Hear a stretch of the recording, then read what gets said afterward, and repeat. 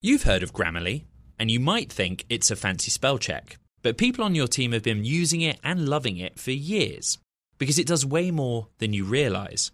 Grammarly is a secure AI writing partner that works seamlessly across apps and websites and can write an instant first draft in a few clicks, not a few hours. When every word your team writes is clear, concise and on brand, companies can save 19 days per employee per year. Learn what better writing can do for your company at Grammarly.com. Grammarly. Easier said, done. The countdown has begun. This May, 1,000 global leaders will gather in Doha for the Qatar Economic Forum powered by Bloomberg, held in conjunction with our official partners, the Qatar Ministry of Commerce and Industry and Media City Qatar, and premier sponsor Q&B. Join heads of state, influential ministers and leading CEOs to make new connections and gain unique insights. Learn more at QatarEconomicForum.com. From the heart of where innovation, money, and power collide in Silicon Valley and beyond, this is Bloomberg Technology with Caroline Hyde and Ed Ludlow.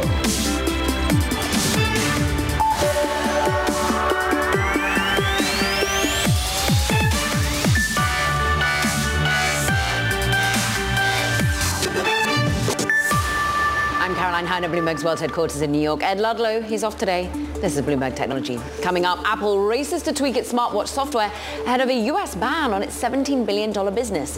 Details ahead and a conversation with the CEO of Masimo, which argues the device infringes its patents. Meanwhile, Jeff Bezos' Blue Origin rocket takes to the sky for the first time in 15 months, paving the way for people to start flying on New Shepard again. Full coverage ahead. Plus, we'll sit down with technology entrepreneur and investor Marcelo Clary as he returns to SoftBank's Open Opportunity Fund to support diverse founders. That conversation and so much more coming up this hour. But first, let's have a quick check on these markets. As we've just been hearing from Alex and Guy, NASDAQ is on quite a roll. The NASDAQ 100 once again hitting that intraday record high. We're at up 0.2%. The 10-year yield actually pulling back. Look, still optimism there that the Federal Reserve is done on its rate hike and actually going to be seeing some rate cuts as soon as maybe even March next year. Some voices being put towards that today. We look at New York crude up more than 2%. This again a geopolitical tension, an issue with the Red Sea, and worries that basically some of this traveling of oil is going to take that much longer if they are going to have to bypass that particular route. We look at what's happening in the world of crypto because the dollar's been falling away, but so too has Bitcoin. We're down by some 0.7%, just still at that $42,300 level. We'll have a dig-in conversation on ultimately what the ETF is lined up to. Will we get a spot Bitcoin ETF as soon as January, as sanctioned by the SEC? Meanwhile, let's turn back to that Blue Origin return to flight after 15 long months. Joining us now, Space Capital founder and managing partner Chad Anderson, also the author of The Space Economy. And while the space economy got the return of a key player, how important was this to go as well as it seemingly did? Yeah, I think it seemed to go flawlessly, and it's great to see. It's after 15 months, that's a pretty extended period for any vehicle to be offline. I think a lot of that has to do with, there's some regulatory checks that need to happen before a vehicle like this comes back online.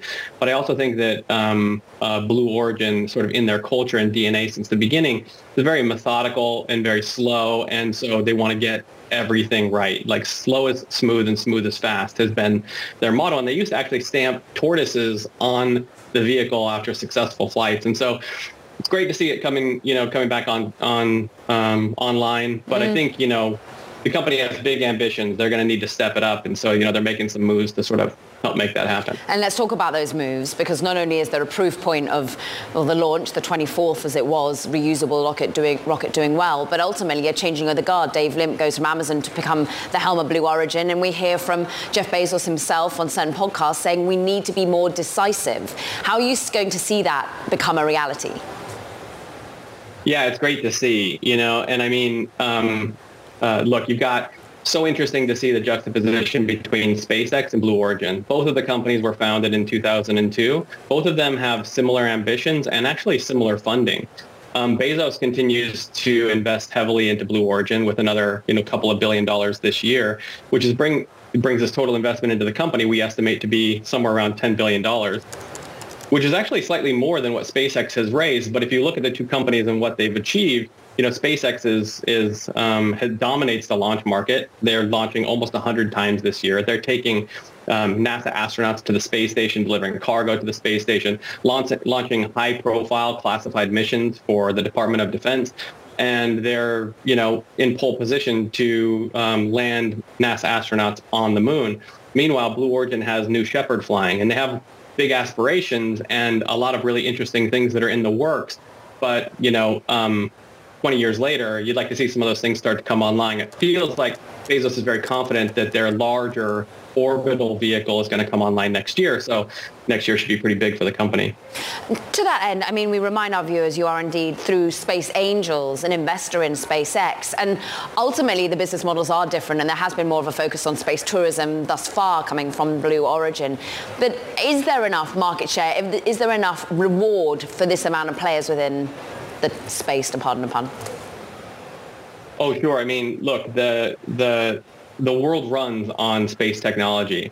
GPS is the most visceral, sort of most personal example that you can give. It's the most successful space technology in existence. It's generated trillions of dollars in economic value and some of the largest venture outcomes we've ever seen. So the space economy and the opportunity here is much larger than just rockets and satellite hardware. But with the launch today, and that's what we're talking about, in launch, SpaceX makes it look really easy. That launch today was flawless, and it makes it look pretty easy. But of the 100-plus launch companies that have raised $27 billion over the last 10 years, there are only 3 that are operational: SpaceX, Rocket Lab, and New Shepard, if you count it, is a suborbital vehicle. So there's actually only 2. So we'll see, if ULA, which is using Blue Origin's engines, comes online early next year. We'll see if New Glenn comes online next year. But we could use some competition here. Competition spurs lower costs and more entrants and more innovation. And, with only a couple of privately funded players, we could definitely use some more. Is the venture capital there to back such new competition? Is it an international set of competition that we need to see? Well, so we've been operating in space for decades, but it's only recently become a category for investment, really on the heels of SpaceX. Going from basically no private market activity, investment, or entrepreneurial activity, 10 years ago, on the heels of SpaceX, we've now seen $280 billion invested into 1,800 unique space companies over the last 10 years. So there is a lot more activity happening today, and most of that is coming from venture capital. So 3/4 of all of the rounds that have gone in that make up that $280 billion are from venture capital, and 2/3 of the capital is coming from venture capital. So, and a lot of that action is happening in the U.S., a significant portion of it, but this is an international play. Geopolitics is playing into this in a major way. Governments around the world are starting to awaken to the importance of space technology, and they are prioritizing its protection, knowing that it gives us positioning, geospatial intelligence, and intelligence about the movement of goods and activity on the Earth's surface. And also it's connecting us now through satellite connectivity, through initiatives like Starlink, helping to keep the Ukrainians connected, for example, but connecting the remote parts of the planet as well. So this is critical national infrastructure, not just for the U.S., but for many countries, and we're seeing increased activity across the globe. Whether it comes from Jeff Bezos, whether it comes from Amazon and Project Kuiper, whether it comes from SpaceX, and indeed more broadly abroad as well. Chad Anderson, so good to catch up with you. Thank you so much as Space Capital and Space Angels. Meanwhile, let's shift gears a little bit and look at Alphabet right now, because it's going to have to pay $700 million and alter its Google Play policies to settle claims that the App Store unlawfully dominates the Android mobile applications market. I'm pleased to say that Bloomberg's Leah Nyland joins us more on this antitrust case, and this was attorneys general particularly putting forward on this behalf of the consumer, millions of them ultimately. What are the policies that are going to have to change here, Leah? Yeah, so this was a case brought by 36 state attorneys general, but the settlement was signed by all 50, so this is going to apply across the country. So Google agreed to pay some money, but the bigger changes are ones to its Play Store. So Now it's not going to require companies like Samsung and Motorola, who make its phones, to have the Play Store be exclusively and the only app store available on phones. It's also going to allow developers to use alternative payment systems. So instead of just using Google Play on the phone, you might now be able to start using things like Square or Venmo or PayPal. And they also will be allowed to tell consumers a little bit more about whether they can get cheaper options elsewhere. So, for example, they could say, hey, if you agree to sign up for our subscription online instead of here through the app, we'll give you a discount, a $3 discount. And so, they might have a link to go to their website where you can get a cheaper price. All of this begs the question, of course, post the Epic Games loss, and of course they said that they're going to be fighting that one. But ultimately, this is questioning the business model, not just of Alphabet's Google, but also of Apple, and also weaves into a whole feeling that antitrust is just on fire right now. Your beat in particular, the fact that we're seeing case after case being brought, M&A falling apart. Am I right to feel that it's up the ante at the moment? Yeah, this is the thing about antitrust, is it often takes a long time. So the cases that we're talking about that have come to trial this year were actually really filed or started back in 2019, 2020. So it's taken a long time, but we're finally seeing some of the results of the antitrust enforcement that has been sort of brewing up to this point. And now with the Biden antitrust enforcers who've been taking an even more aggressive approach, that's the FTC and the Justice Department under Lina Khan and Jonathan Kanter, they've been challenging a lot more deals. We had a story just earlier this week about how they challenged a record number of 50 deals last year, which is more than any since they started looking at deals beforehand in the 1970s. Well, you put the context there for us, Leah Nyland, as these things take a long time, but they all do seem to be like buses when they all come at once. Bloomberg's Leah Nyland has been busy. We thank you so much.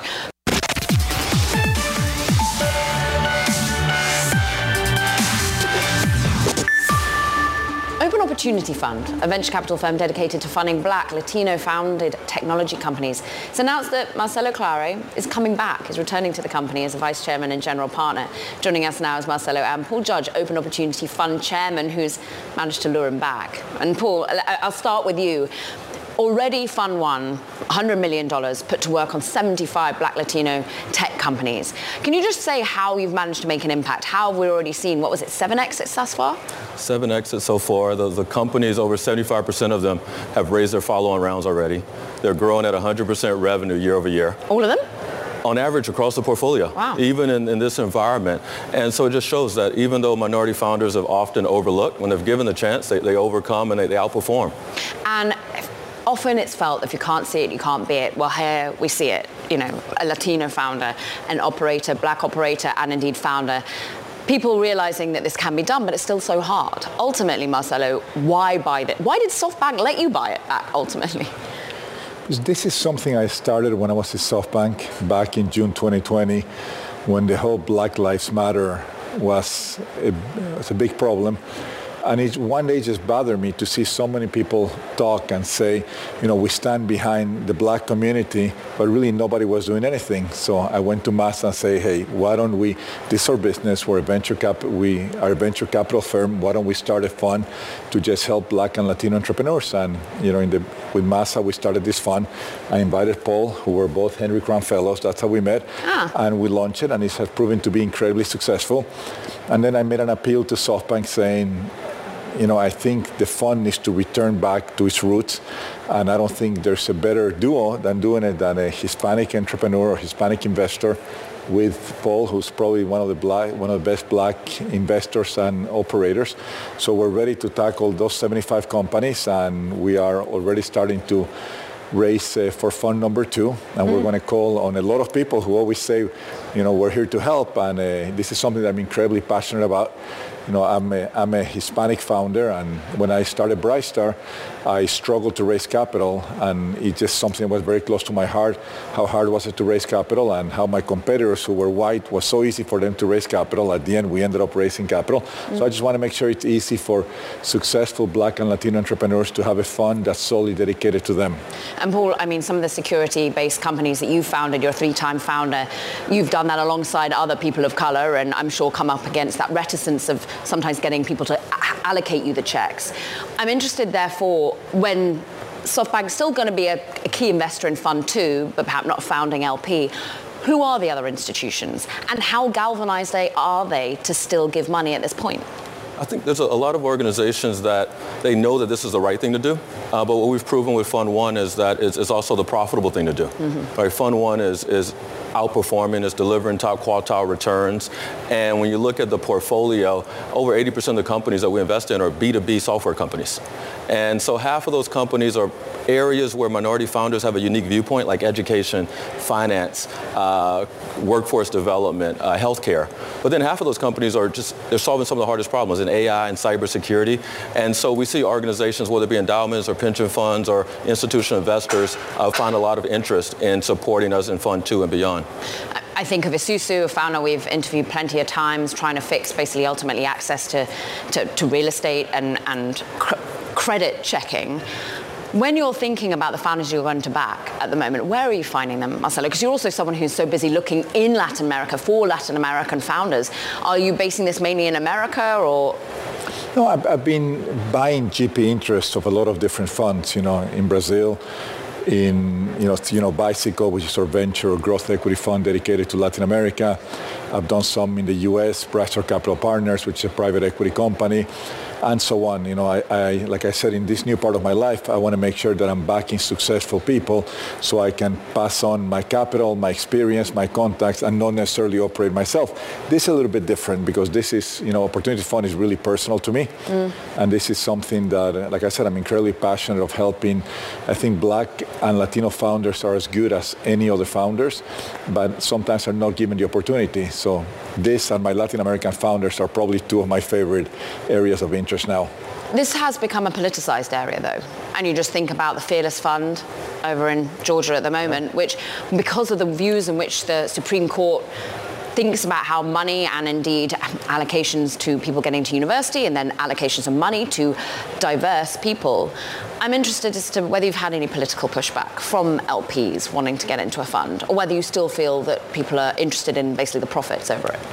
No, I'm a huge believer, and that's, when I had my first company, Brightstar, I never used the Latino card because I hate having to tell people, give me a preferential treatment because I was Latino. I think that's wrong. I do believe that we have a proven business model. I think the founders that we're backing are as good as any other founders, and people should not invest with us because it's just let's help Black and Latino. We don't want that. We want people to recognize the Opportunity Fund as a top quartile fund, and we're going to choose some amazing founders, some amazing entrepreneurs who, I'll tell you, being a Black or Latino entrepreneur, you have to try sometimes twice as hard, but once you're there, I think that we're as capable as anybody else. So that's what we want. We don't want people to just give us money because it feels good to back Black and Latinos. We want people to understand that there's a great business model here and that these founders are as good as anybody else. And you've got the growth thus far and some of the exits to prove it. We thank you so much for joining us. It's wonderful to have you in the studio from the Open Opportunity Fund, of course, Paul Judge there and Marcelo Clary. Meanwhile, coming up, we analyse the crypto market performed, well, maybe it's had a bit of a run-up of late. Kavita Gupta's joining us, founder and general partner at Delta Blockchain Fund. This is Bloomberg Technology.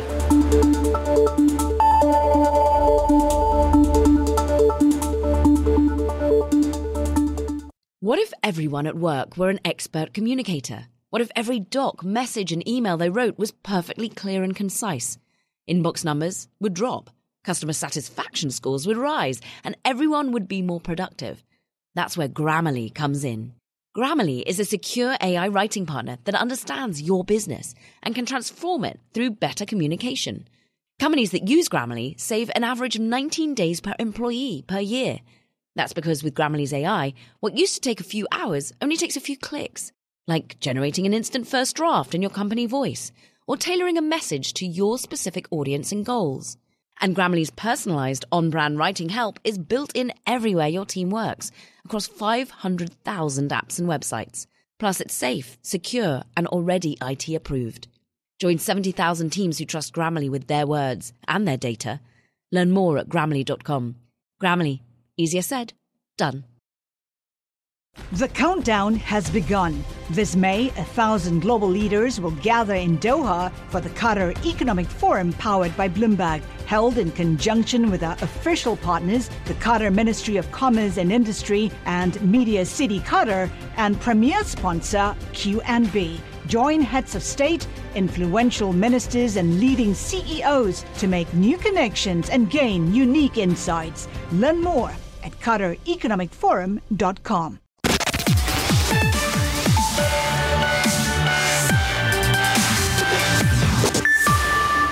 Time for Talking Tech now. First up, reshuffling at Taiwan Semiconductor Manufacturing. Chairman Mark Liu will retire in 2024 and cede his role to C.C. Wei. While Wei keeps a low profile as CEO, he is said to be basically the driving force behind TSMC's advanced packaging business and producing chips for Apple and Nvidia. Meanwhile, Michael Novogratz, he's doubling down on his expectations for a Bitcoin ETF approval in January. Novogratz, of course, the CEO of Galaxy Digital Holdings, he's told CNBC he expects the SEC approval before January 10th. Galaxy has partnered with Invesco on plans to launch a Bitcoin ETF, one of many. Meanwhile, let's continue to discuss the state of the crypto market. Kavita Gupta is with us, founder, general partner of Delta Blockchain Fund, and I have a feeling as we enter the holiday season, some of the conversations around the dinner table are a little bit easier at the moment with the run-up in Bitcoin. I mean, how do you feel about January the 10th, or at least some sort of date being viewed as the one where we get a spot Bitcoin ETF? Carolyn, it's time. This has been going on for too long, and SEC has never given clarity of why not or why should. And I think with setting up a date, it's just counting your days and walk into a new year with a new approval and having an institutional buy into the space, which should have been legitimized in US long time back. I'm very excited, and believe me, I tweeted this, and it was seriously what I'm going through, that last year during this time, everybody was texting me and asking me, hey, are you doing okay? What do you need for New Year's? And this year, all I'm hearing about is how to buy crypto for my boyfriend and for my dad. So I think like this is going to be a little crazy New Year, which may or may not be enjoyable for me. And then everyone gravitates towards Bitcoin. But is that the crypto of choice at the moment? Is that the area that people will be galvanized by such an ETF, or will it spill over? And what about some of the projects that you've been analyzing? I think technology will continue to be the heart of this whole industry. Like altcoins itself, when I say altcoins, technology coins actually, from different layer ones, different layer twos, projects have also fueled up really high. I mean, one of the major projects, which I'm a huge fan of, let's say Polygon, it really went down to around 50 cents or 48 cents when the whole SEC news came out, directly or indirectly classifying it as a security. That has also jumped up to like 88, 90 cents points, right? So not just Bitcoin, but of course, the whole position of SEC or the market that there's going to be a huge institution buy-in into the space also moves the other altcoin up. So we are seeing ETH really up and having a very good holding position at 2.2 from the $1,600 point where it has been lying. So of course, it's a whole market, and also a lot of technology projects which has been coming up, like we are talking about Layerswap, we are talking about Airstack. Bunch of those projects are also looking at the market with a huge adoption with these institutions. Talking of institutional play, we did hear from Michael Sonnenschein over at Grayscale about his optimism around his own conversion to an ETF. Just take a listen, Kavita. I think that the SEC should and does in fact want to create an even playing field. And so we've publicly been advocates of the fact that when the commission is ready to give the requisite approvals for spot products to come to market, that it should be done all at once. The issuers who are operationally ready to launch their products should come out the gate all at once. So say they will come out the gate all at once in January. What sort of immediate institutional pickup do you think there actually will be, Kavita? Have you put numbers or thought to that, when at the same time we are still hearing from the likes of Jamie Dimon, who says, look, I would close it down if I was in power? I mean, every time Jamie Dimon has taken a stage and said something negative about Bitcoin, the market has really picked up. So he's actually a good sign and good omen for us. So he can go on saying all these things. But looking at if one, two, or all of them come out based on whatever their applications, and Blackstone has made some changes, a lot of other places, a lot of other appliers are making some changes. It's a multi-billion-dollar going into $1 trillion market, which we are looking into, right? But I feel like also the technology of custody associated with it, the technology of able to give it to individual clients to hold it, to have liquidity. That's also important.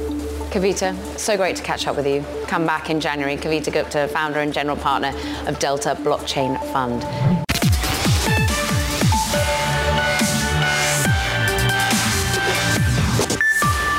Welcome back to Bloomberg Technology. I'm Caroline Hyde in New York. Let's get a quick check on these markets because, well, we're still rallying onto new highs on the Nasdaq 100. We're fading on Bitcoin, though, a little bit. 10-year yield gets a bid. This is, we anticipate that actually we will see some Fed cuts as soon as maybe even March next year, that being echoed by another Fed member. We're looking at the Bitcoin off by 1.5%. Maybe there's some profit taking at the moment. We know indeed ARK has been selling some of its Grayscale Bitcoin Trust shares as Bitcoin had been rallying up to about 43,000. Move on, have a look at some of the individual names that we're looking at because, well, there's some deals being made. Nvidia are off on about 1.5%. Look, call that profit taking as well if you'd like. We're looking at a firm, though, really rallying hard. Walmart deepening that connection there by now, pay later. We're up more than 6%, so rocketing higher on further deepening of partnerships there. I'm looking at Illumina, though, up more than 5%. It was one of the best performers on the Nasdaq 100 today.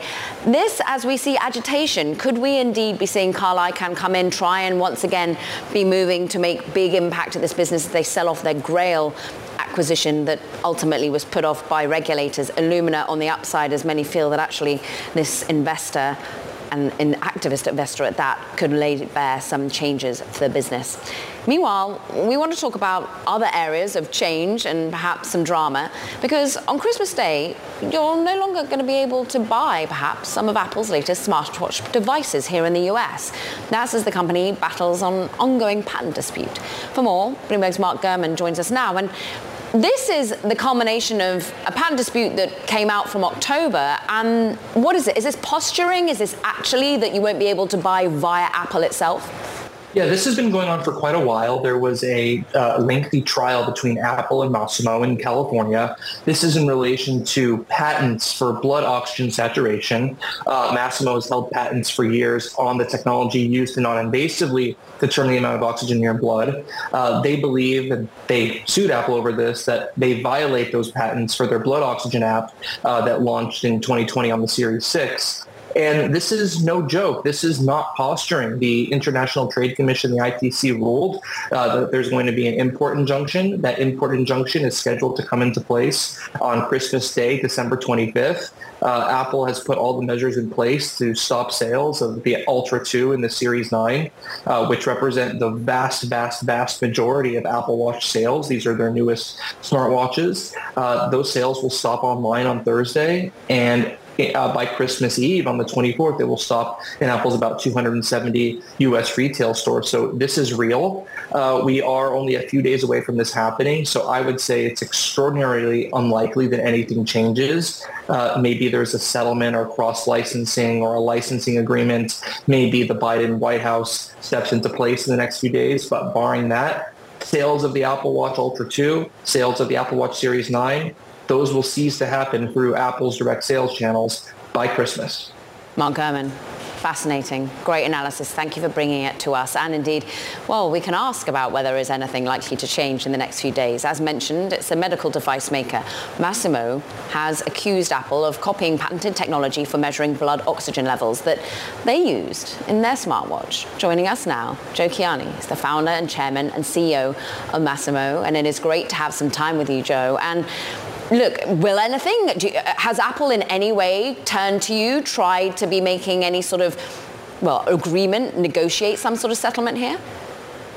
No, they haven't. Ever since 2013, when they contacted me and said, we're the platinum of non-invasive monitoring, they want us to go in, meet with them, because they want to integrate our technology, we have not heard from them. Instead, they ended up recruiting 25 of my engineers, including our chief medical officer and CTO from a spin-off company.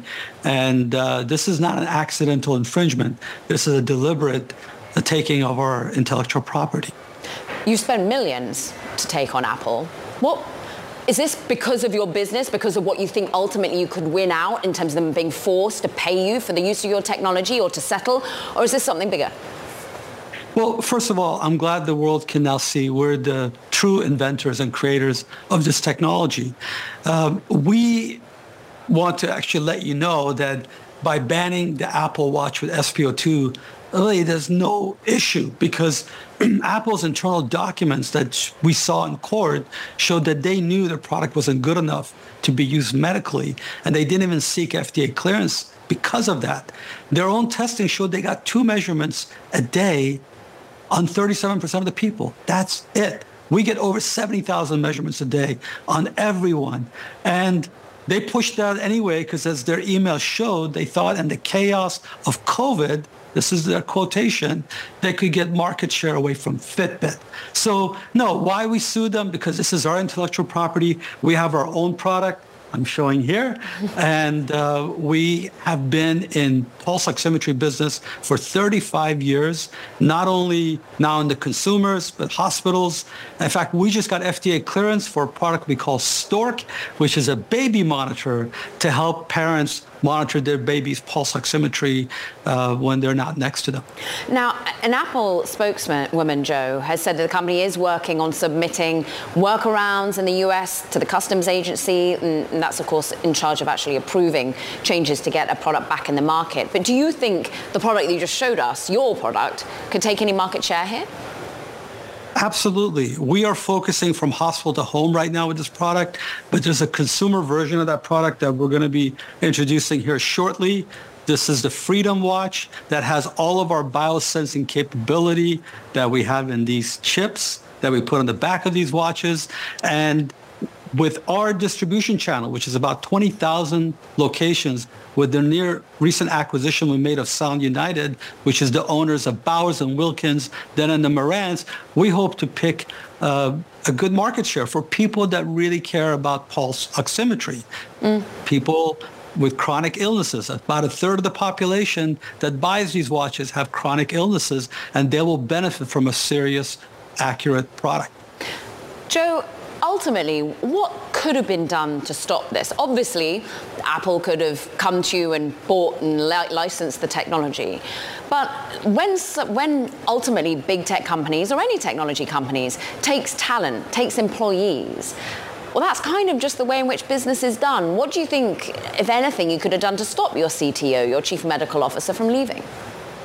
Well, first of all, not every company does this. Apple is the biggest company, the most powerful company. They could be an example of how to do things right and do things well. They didn't have to steal our people. We could have worked with them. But secondly, this whole ITC case, Apple could have not been even under their jurisdiction if they made these watches in the USA. The fact that they still haven't, I don't know, it says something about their relationship with China. This could have been averted for them. Now, ultimately, we're suing them in the California and Delaware courts for patent infringement. And if we went there, we'll get an injunction regardless where they manufactured. But this ITC case could have been averted by them by just making it here. And they've refused to do that. We make it here. We make all of our sensors in New Hampshire, hundreds of millions of LEDs and detectors. We bring them here to Irvine, and we do the final manufacturing. So why they can't make it here, I don't understand. Would you settle, Joe? The short answer is yes. Despite their leadership doing some of the things they've done to us, and not just Masimo, but other smaller companies that they Sherlock or they do efficient infringement to, for betterment of people and our mutual shareholders, I put out the olive branch on one of these news programs that I would work with them to improve their product, or they can even put these chips behind their product. But they haven't called. It takes two to tango. And it takes the right price point. What sort of dollar amount would be the right from a fiduciary duty and responsibility perspective from your part, Joe? Well, they haven't even asked. We haven't, they don't know. What would be your starting number? Say I'm Apple on the phone. Oh, come on, I'm not negotiating with you on TV. No, there needs to be an honest dialogue. There needs to be an apology. These guys have been caught with their hands in the cookie jar, and instead of being embarrassed and doing the right thing, they're blaming everybody and they're fighting everybody. In 2012, when they decided to make the watch, they decided the most important feature was pulse ox, but they couldn't do it. So they created a project called Rover to see who can. They found 50 companies, and in their own internal documents, they said there are two standout companies, Masimo and Circle Corp, both run by Joe Kiani. They went to Tim Cook and said we should buy them just to get Joe, let alone all that technology, because they called me the Steve Jobs of the healthcare industry. But Tim Cook said, no, you get the same result by smart recruiting. So what do? I was paying my people 90th percentile. It's not like I don't pay our people well. I believe in them. They began doubling their salaries and bonuses. Some of them, they gave millions of dollars in RSUs to get them. Some in unlabeled buildings, couple of blocks from me, for those who didn't want to move to Northern California. Yeah. This is not normal business. We will put that to Apple. Thus far, of course, Apple have said that they're looking for a workaround. Could they fix this with software? First of all, with software, I don't think that could work. It shouldn't, because our patents are not about the software. It's about the hardware with the software. But they could do a lot of things differently. Maybe it's time they think different, or maybe they act different. What about the administration? Have they been in touch? Are they looking for different behavior? Well, I believe so. The administration has been critical of the top 4 tech companies, saying they're stepping on smaller rivals, and they're going to try to defend that. So I don't expect the administration to step in here. And every time Apple contacts them, I guess by law, they have to call us to get our response. So yes, we've been in contact with them, and we don't think they will intervene. I think their recent stunt to pull the products off the market a few days earlier than the ITC decided it should be pulled off the market, they're trying to get the public to force the Biden administration to do something they don't think they should do, but I don't think it's going to work. Joe Kiani, it's fascinating talking to you. Please, you're not going to negotiate with me on TV, but when, or if you do indeed negotiate with Apple, you let us know, please. How much for the watch? Is that what you want me to do? Joe Kiani and Masimo, stay well. Thank you for your time today, the CEO there. Meanwhile, coming up, we're going to talk about the health of something else now, of venture capital. In 2024, PitchBook's got its outlook out. We'll break down the findings next with analyst Carl Stanford. This is Bloomberg Technology.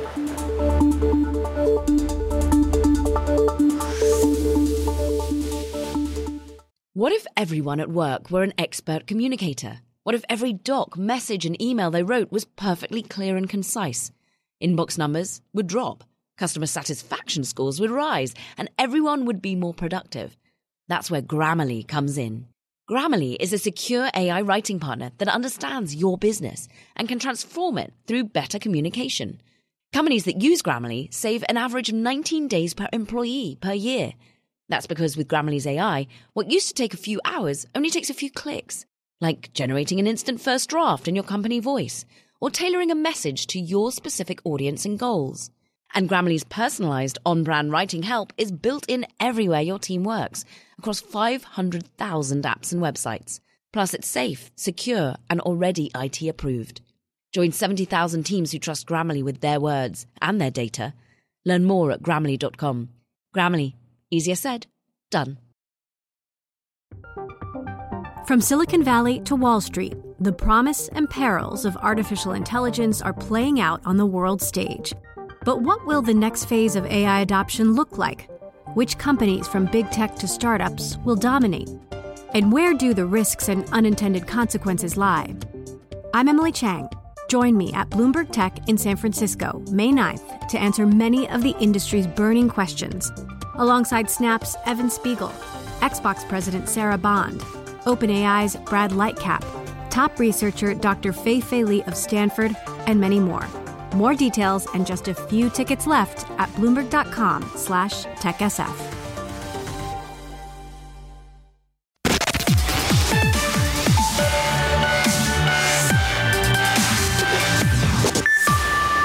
Financial data and research firm PitchBook, well, it's out with its 2024 venture capital outlook, and we want to break it down for you with the findings. Carl Stanford's here. He's lead US venture capital research analyst at PitchBook. And, well, I mean, it hasn't been the prettiest of pictures for 2023. Are we expecting VC allocation of funds to pick up a little bit in 2024?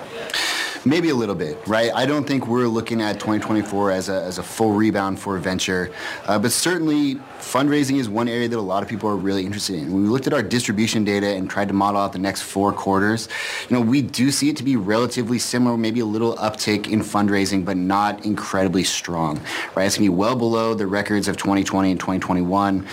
It's going to be well below the historical growth trend, but with that distribution data, there can always be a couple $1 billion funds that maybe are raised and increase that top line figure to a more acceptable level for the VC market. We're looking at a chart of annual VC-backed public listing value. So ultimately, like where the exits come from as well, Carl. And that's going to in any way feed better, do you think? Will we get some public exits? Will we therefore get some more interest in money being handed back to LPs and LPs wanting to recommit? I think to expect it to be this, record year anywhere near what we saw in 2021 is probably, kind of a fool's errand, right? But when you look at where the IPOs happened, or what IPOs did happen this year, there were 39 that have been completed so far. More than half of those are in healthcare. Then you look at there's 720 unicorns in the U.S. There's a lot of money that's still stuck in the private markets, but we are entering a year with a little bit better economic signals than we did in 2023. Russell 2000 growth is up 12% in the last month. Price to sales ratios are expanding a little bit in the public markets, and I think we'll get to a spot where founders and companies are able to compromise on a price that works for them and get out into the public market. That's what we see. It's not going to be a great year, but it should be better than this year. I mean, look, the Nasdaq 100 is at a record high. A lot of that's to do with the Magnificent Seven, but I'm sure there's some AI stories that can be pitched next year. I'm interested in who, if anyone, is committing to the world of VC. Are we seeing a typical LP coming in at the moment? Are you seeing different types of commitments coming from the institutions? Or indeed, are they going direct now? Are we cutting out a VC entirely and then putting allocations towards the startups themselves? Sure, allocation is not going to get, or 2 VCs is not going to get cut, right? But what we have seen over the past 2 years is LPs try to find their balance. And now after the 2022 is the stock market shock that really unbalanced their portfolios, wasn't allowing them to commit. Now we've seen last year kind of a rebalancing of the broader market. And now they know where they sit and they can know where to expect inflation to be or interest rates and adjust their portfolio in that way. So we do expect there to be a little more interest in LPs committing to funds, right? We had $32 billion funds in 2021. Those funds would likely be coming back and start fundraising, this year, maybe late in the year. So we do think that LPs will continue committing, not at an extreme pace and very similar to what we see this year, but a little uptick for VC. What about others that we start to see on, the investor list? When I look at the latest AI rounds, a lot of the time it's been NVIDIA. A lot of the time it's been Alphabet. It's been actually corporates. Is that something we're going to see in 2024 too? Yeah, right. Well, AI is really interesting because all of those large corporates that you mentioned are now trying to be the lead for AI, right? And so like you mentioned, Microsoft, NVIDIA, they're very heavy into that sector. Corporates have declined, their activity has declined a little bit this year, broadly speaking. And I think a lot of that has to do with, there is still some, outlook of a recession. They don't want to overcommit to these long-term capital bases. But those corporates, those large corporations that are sitting on a large stack of cash do have that money to put to work in startups. And we have seen that is a really good place for that money to go. We will see if that continues. Carl Stanford, it's been great to have you throughout the year with your data from PitchBook, and we thank you for pushing us forward to 2024. Excited to have you on then.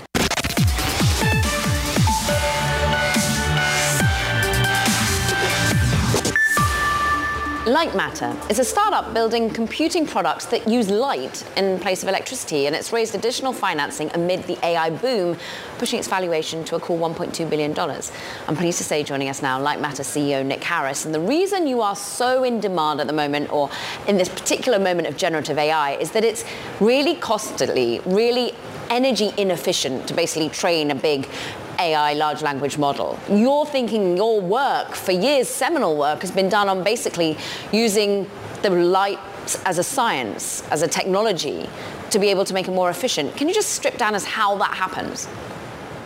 Yeah, absolutely. So today, when you look at AI models like ChatGPT and the stuff that Google's doing with Bard and Project Gemini, these systems are built on 10,000 node, 60,000 node supercomputers. And the chips that comprise these massive supercomputers building the AI models are burning an enormous amount of energy. So what we're doing at Lightmatter is we're actually figuring out how to scale to 100,000 nodes, how to drive the energy down. I mean, just to give you a reference, today computer chips have about the same energy density as a nuclear reactor.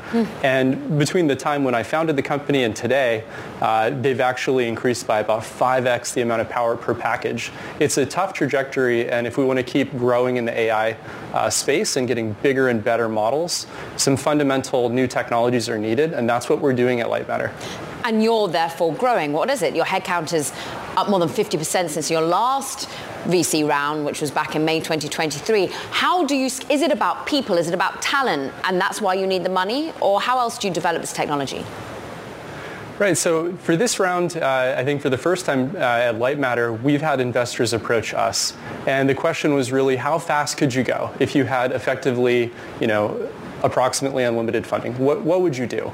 And we looked at the headcount requirements, we looked at our product pipeline, and we decided to take on the money to accelerate all of that. We're 150 people today, we'll be at around 220 by the end of 2024. And what we're doing is we're taking this money to accelerate our interconnect product, Passage, accelerate the development of that, get it into data centers at the end of next year. And we're incredibly excited to get this whole thing kicked off. And you're going to start to see that these supercomputers are based on photonics and using light to connect everything up, and it's going to be critical for the future. So this funding is enabling all of that and massive scale deployment of Passage. Okay, so people needed on the R&D side, on the sales side, I'm sure, and you're getting it into the data centers. What's your own business model? How do you charge ultimately the customers that you're looking to? I'm thinking of the hyperscalers. Yeah, on the Passage product side, we sell wafers. So we have a semiconductor fab partner. Those wafers ship from them. And we ultimately sell to the big semiconductor companies like AMD, Intel, NVIDIA, and also the cloud service providers who are building their own silicon. You've got Google Cloud with the TPU, Amazon AWS with Trainium, and so on. These are the kinds of companies that we partner with, and we sell those wafers to them. What they do is they take their GPUs and their different processor chips, and they scale them out on top of Passage. Passage is this chessboard that links all of the chips optically and allows you to scale up to an entire 300 millimeter diameter wafer and build absolutely massive computing clusters. So you can take arrays of these passages, these chessboards, and scale them out to up to 300,000 nodes is the kind of thing that we're working on today. Same heat density as a nuclear reactor. Absolutely fascinating. Nick Harris, thanks for painting the picture, telling us where your technology is going over at Lightmatter. Great to have some time with you. Meanwhile, that does it for this edition of Bloomberg Technology. You do not want to forget about our own podcast. You can get sped up on the terminal. You're also consuming it on Apple, on Spotify, on iHeart, wherever you get your content. Come repeat it with us. This is Bloomberg Technology. The countdown has begun. This May, 1,000 global leaders will gather in Doha for the Qatar Economic Forum powered by Bloomberg, held in conjunction with our official partners, the Qatar Ministry of Commerce and Industry and Media City Qatar, and premier sponsor QNB. Join heads of state, influential ministers, and leading CEOs to make new connections and gain unique insights. Learn more at QatarEconomicForum.com.